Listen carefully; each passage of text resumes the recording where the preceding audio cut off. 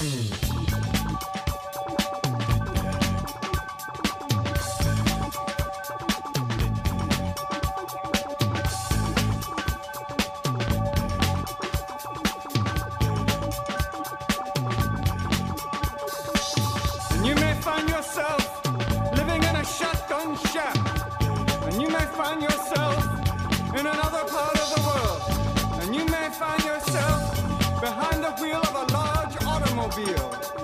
you may find yourself in a beautiful house with a beautiful wife. And you may ask yourself, well, how did I get here? Letting the days go by, let the water hold me down. Letting the days go by, water flowing underground into the blue again after the money. Hey, how's it going, everybody? This is Chris. Welcome to episode 141 of X-Lapsed, where it might be a shorter episode today, at least comics content-wise. We got us one of those good news, bad news situations here with this issue of Juggernaut. The good news is I enjoyed it.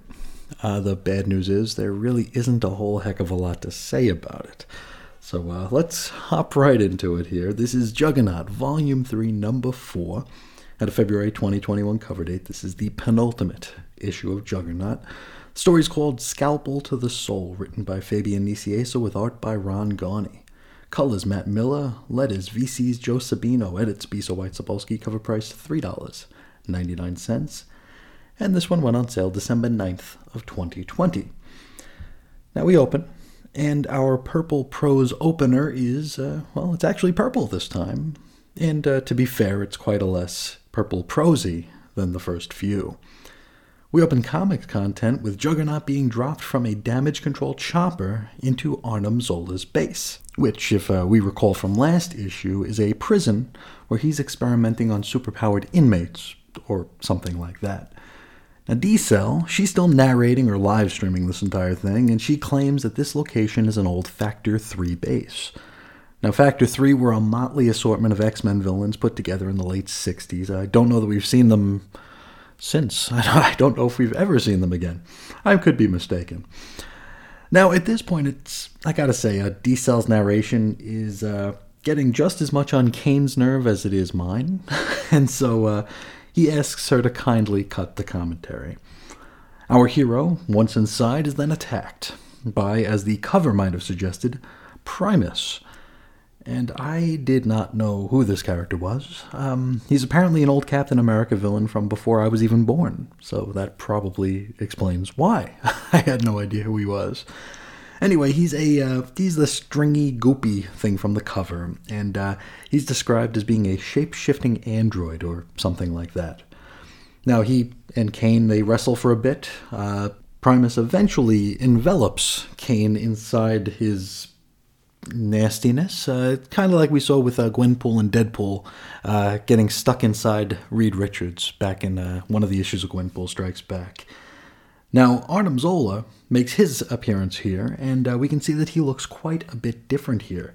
He looks more like a digital being rather than having like a fleshy face in his belly. If you know Arnim Zola, he's got like a face in his belly. Here it's like a screen, like a monitor with like kind of like Matrix-y lines, like from the Matrix film, those weird binary stuff. It looks kind of like that, but it makes the form of a face with lines going through it. Now, Juggernaut asks why Zola came after D-Cell, and our Nazi mad scientist is quick to respond.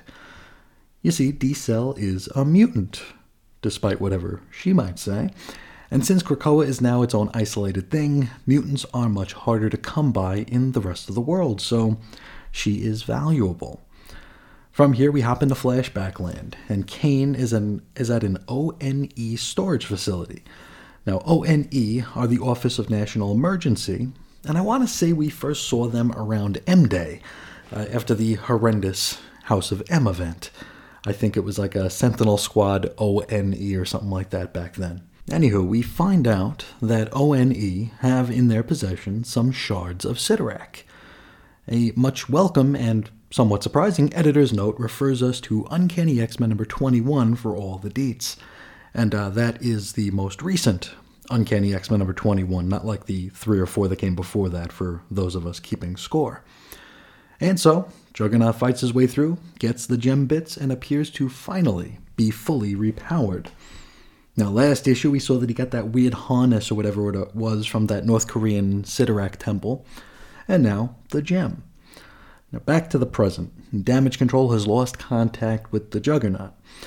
And so, D-Cell decides to go all-action hero and leap from the chopper to help. She manages to slow her fall with her deceleration powers, which, that's pretty handy. It's worth noting that she monologues the entire way down, and with every voice balloon, I think I like her just a little bit less. She lands, enters the base, which is more or less exactly what Arnim Zola hoped would happen.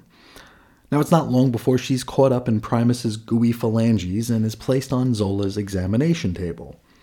Now, our Nazi scientist informs us that in order to fully determine whether or not D-Cell is a mutant, he's going to need to carve into her head and check out her hippocampus. Which, that's a new one, isn't it? Maybe he should just do like the Sebastian Shaw thing, go his route. Maybe just kill D-Cell, see if she could be resurrected, and if she can, hey, all doubts eliminated. She's definitely a mutant. Well, maybe not. Now, as this is going on, Juggernaut's eyes begin to glow bright red. This takes us back to Flashback Land, wherein a fully repowered Juggernaut is faced with Sidorak itself, and he rejects Sidorak's control. He claims that since he got his unstoppable powers back all by his lonesome, he owes no debt to Sidorak. And so, from this point on, Cain Marko will be responsible for all of his actions, good or bad, and will not do anyone's bidding. This brings us back to the present, where Juggernaut busts out of his bindings and easily mops the floor with Primus and Zola.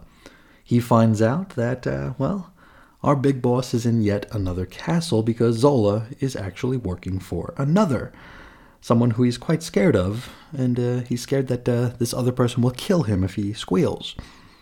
Zola again talks about how valuable D-Cell is as a mutant, to which she proclaims again that she is, in fact, not a mutant.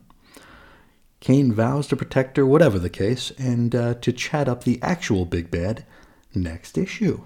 And that's where we leave it. Next episode, we'll be heading into the Wild Hunt with New Mutants number 14. Whatever the Wild Hunt is, I know I played Witcher 3, which is called the Wild Hunt. I don't think it's that, though. So we will find out next episode. But for now, let's talk about Juggernaut number 4. And like I said at the start here, one of them good news, bad news situations here. It's a fun and enjoyable issue, but it doesn't give us a whole heck of a lot to talk about. We could talk about Juggernaut having his powers, getting his powers back his own way, right? We saw all the trials that he went through to regain his unstoppability and how it wasn't just reliant on Sidorak saying, here's a gem, now you're mine. So that's pretty cool. And I do like that Juggernaut is now fully in control of his own destiny. I think that's pretty cool, especially if we're going for the redemption angle, which it seems like we are. There won't be any sort of I'm sure there's always going to be a fear of him turning bad again because this is comics, but less of a fear, or less of a immediate fear of Sidorak trying to get control, or maybe that'll be the next Juggernaut miniseries. Who knows? But I do like how Cain is now kind of just owning his actions, his behavior here. He even says it as he's walking away from Sidorak. All of my decisions, good and bad, are all to me now. So it doesn't say that he's going to be a goody-goody and like a Boy Scout or anything, but if he's good, it's on him. And if he's bad, well, that's also on him. We could talk a little bit, and I mean, this is something that we could probably talk about more, probably next issue. I don't know what next issue is all about, but I'm assuming we'll probably be touching on this there as well. D-Cell's deniability here. She proclaims every single issue so far that she is not, in fact, a mutant, despite the fact that everyone else seems to think that she is. Now, I like this. I like this as a concept since back in the first issue of this miniseries, we found out that when her powers manifested, it wound up tragically taking the lives of her parents. And so, if D-Cell comes to grips and to peace or to terms with the fact that she's a mutant, well, I think she she loses a little bit of the deniability there, and she has to maybe not so much accept blame or fault, but responsibility for what happened to her parents, right? If this power is just part of her, then it's like she's culpable for what happened. Whereas she's trying to pass this off as herself being a victim of like a science experiment gone wrong here, which allows her to kind of assuage herself of any sort of blame or responsibility, in that whoever foisted these powers upon her is ultimately at fault for her parents' demise. I like that. I think that's a really cool bit to add to the story here, and I'm wondering if next issue she's going to wind up coming to peace with the fact that she's a mutant, or maybe we'll find out altogether that she is in fact not. Or maybe it'll just be left for us to discuss and think about. I don't know if Professor Xavier will show up in the next issue. He very well might. He might say, "Hey, we just lost one in Franklin, and we're gonna get one in you." So we'll find out. But I do like the fact that she is so steadfast in not being a mutant, and the way we can kind of wrap our heads around it and understand why she might feel that way. I think that's really, really good storytelling and a neat way to introduce a new character with a little bit of depth, which a lot of these new characters don't get. So this is a nice and welcome surprise. One more thing, the art, still killing it here. The art's very, very good. I think overall, if you're buying or you're keeping up with this Juggernaut series or just checking it out on Marvel Unlimited if it's up there, I don't think you'll be disappointed. I think you're going to have a good time with it. I know I am, and I wasn't expecting to.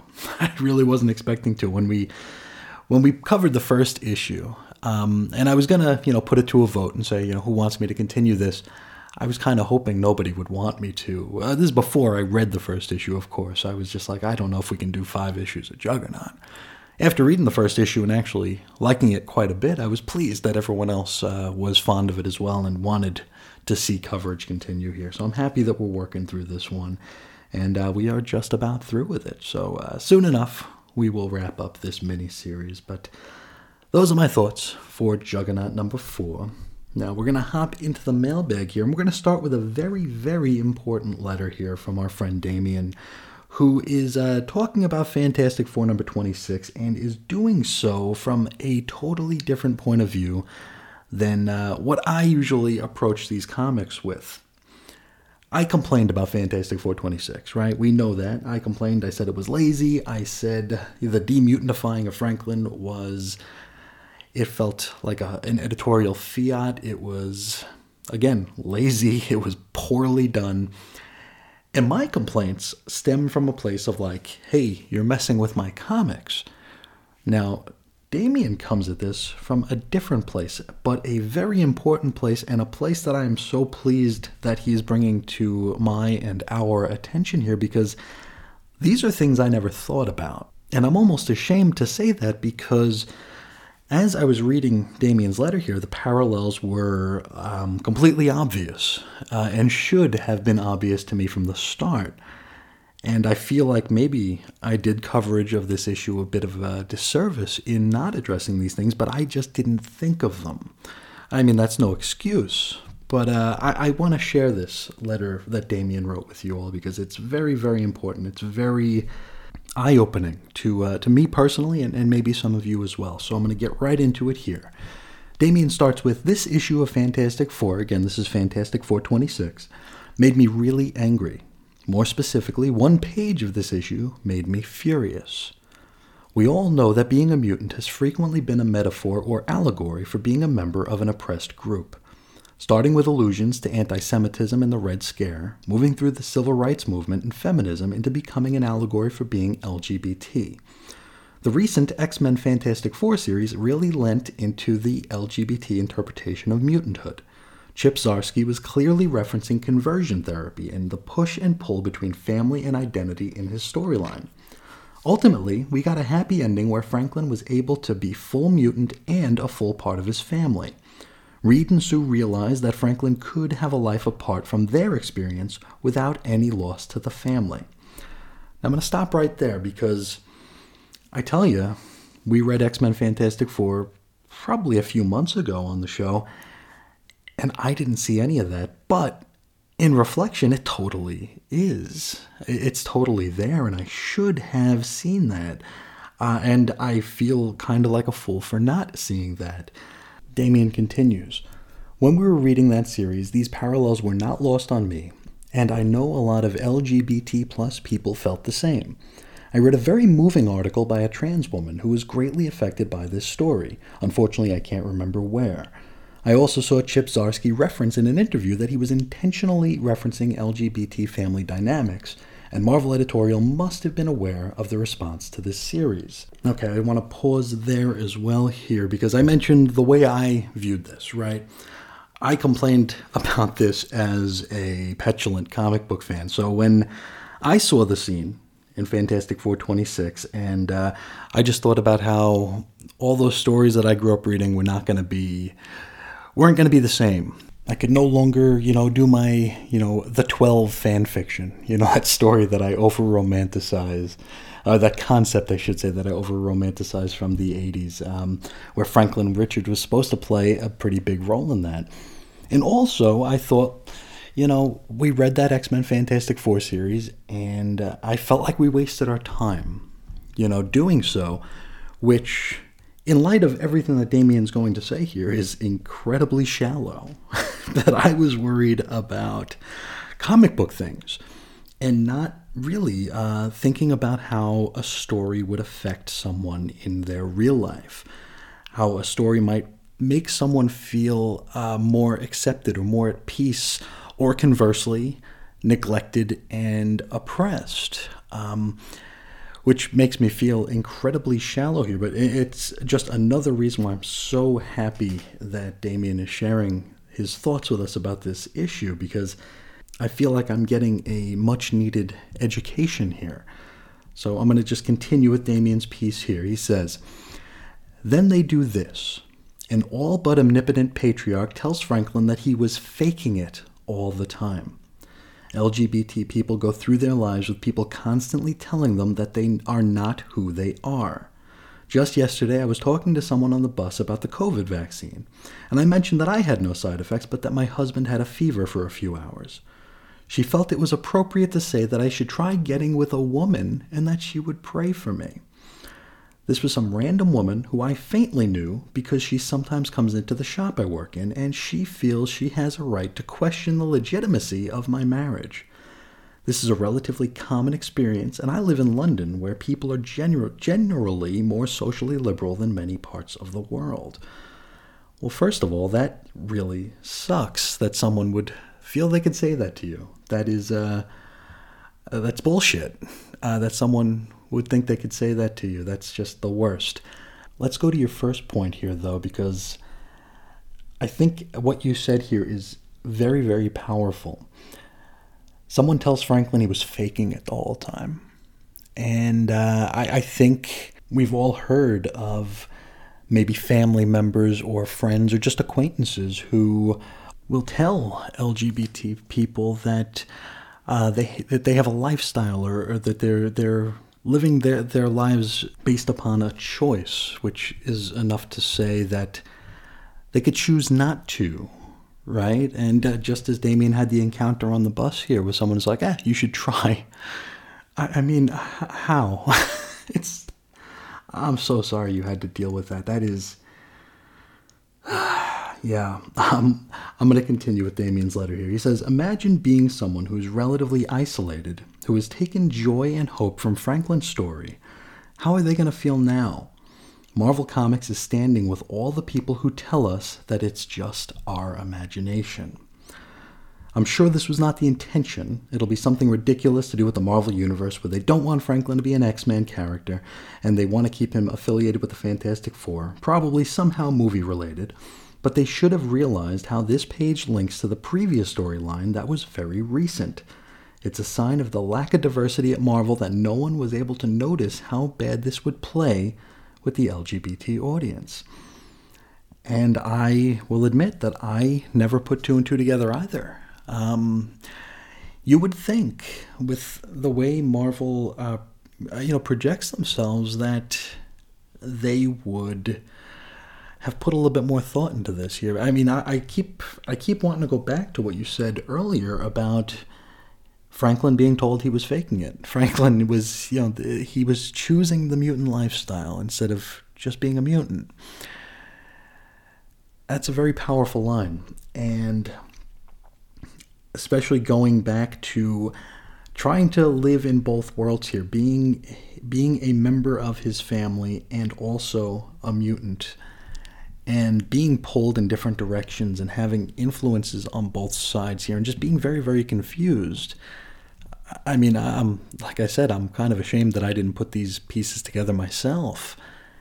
But you would think that Marvel would... You'd think they would think, And like you said here, it was probably not the intention. It was, I'm almost positive it wasn't the intention. It was just something...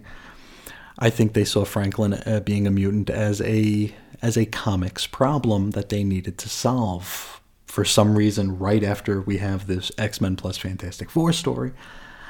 I don't know what Dan Slott and Tom Brevoort do or think, but it's a bad look. It's a bad look inside and outside of the comics bubble, right? Damian continues. Of course, when something is bad, we can always rely on Dan Slott to make it worse. On the day this comic was released, fans tweeted about the unfortunate consequences of this story, and Dan Slott insulted them publicly. Dan Slott. I do not think he wrote that page in order to be homophobic or transphobic, but he could have held his hands up, explained that it was unintentional, and even crowdsourced ways of mitigating the error. Instead, he chose to insult fans. In particular, he chose to insult marginalized fans who are often abused by other fans. And I've talked about comics pros on social media and stuff like that, and how little I care for that, and how we're way too close to these people now. I don't know, and Dan Slott is an odd duck altogether here. He doubles down a lot, when he does something that even in this case, inadvertently offends or marginalizes folks, he will always double down. He'll never he'll never say he's sorry.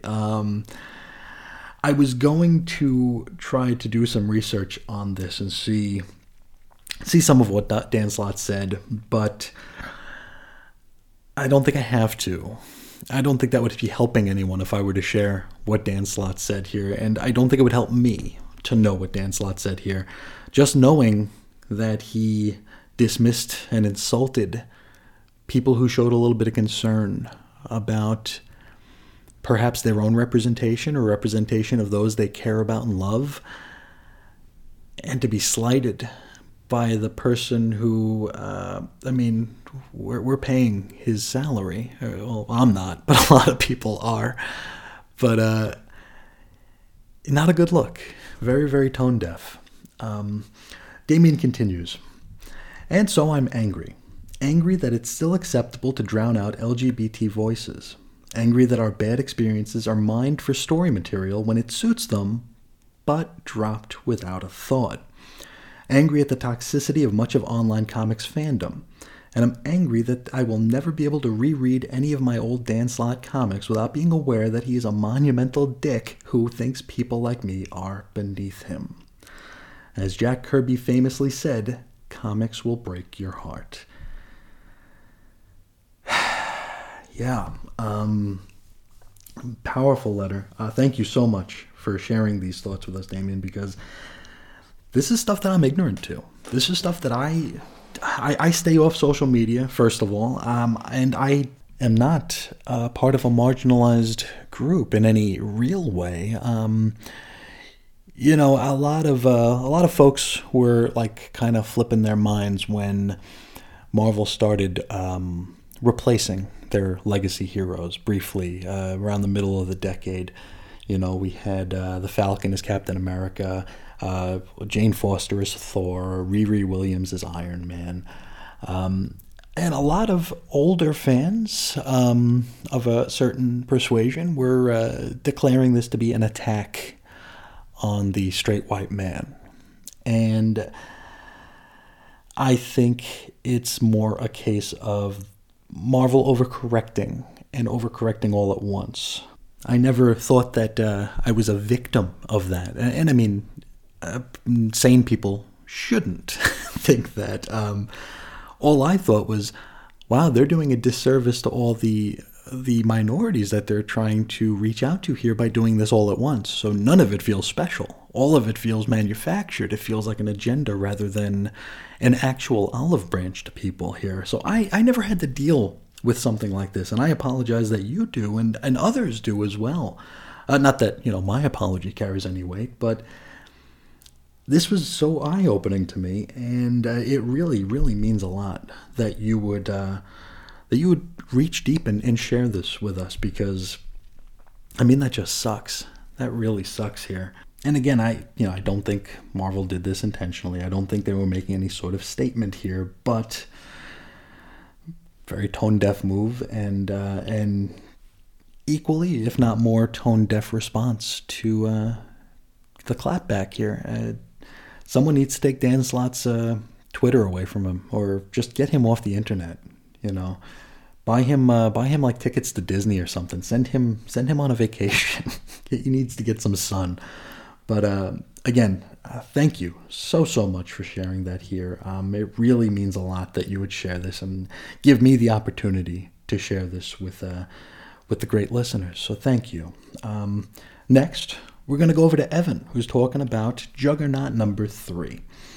Actually, we have 2 pieces from Evan here. First one is Juggernaut number 3. He says, as I listened to your recap, I briefly wondered why Kane wasn't being represented by one of the premier superhuman lawyers out there, Matt Murdock or Jennifer Walters. But Daredevil isn't lawyering these days, and She-Hulk is a bit more savage and a full-time Avenger, so kudos to Nicieza and editorial for maintaining continuity over a low-hanging fruit cameo. Very true. Very true, because I was surprised to see... Oh boy, who was it? I don't remember the name. It was someone who... I actually looked them up on the Marvel Wiki, and I think they were a side character in like Bronze Age Captain America who mentioned they were going to be a lawyer like in one issue, and Nicieza pulled it back. If I'm remembering right, I could be a little bit off here, but I thought that was pretty cool as well. Evan continues, on a related note, the Marvel Universe apparently needs more superhuman law specialists.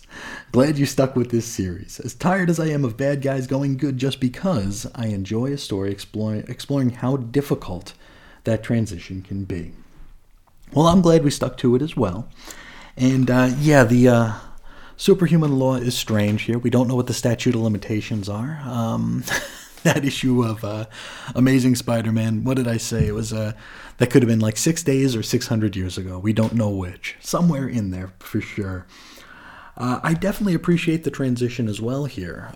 We talked about it a bit today, where he's taking responsibility for all of his actions, good and bad.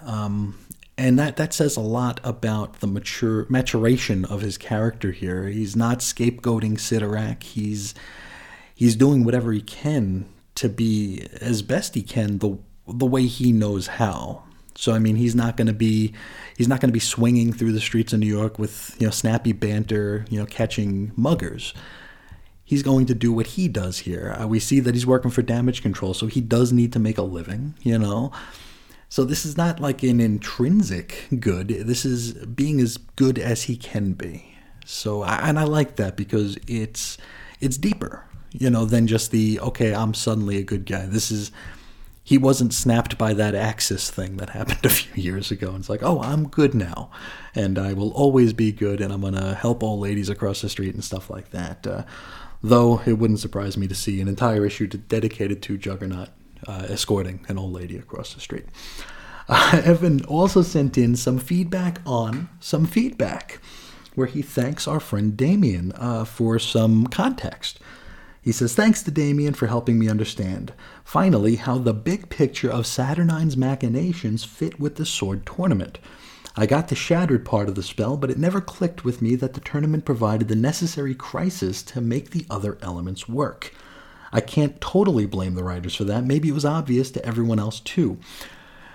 It was not. I didn't know either. So I can thank Damien as well for helping me with the context there, because I thought we were just doing like hoop-de-doos for no reason here and just eating up pages. But yes, there was a reason for everything. Everything happened because it had to happen for Saturnine's deal here and for her ultimate goal.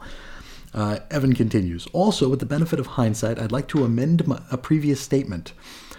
The real sword was the Charnel House space station we found along the way. And it was, and is. Thank you so much there, Evan. Thank you for your thoughts on Juggernaut 3. And also, thank you for feeding back on the feedback. I love it when that happens. I really dig it when we're all talking to each other. It really means a lot to me. It tickles me. So thank you for that. And again, thank you, Damien, for your very, very thoughtful letter. It really, again, means a lot that you would share that with the show here. But that'll do it for the mailbag today. If anybody would like to check in and say hi and share your thoughts, please feel free to do so.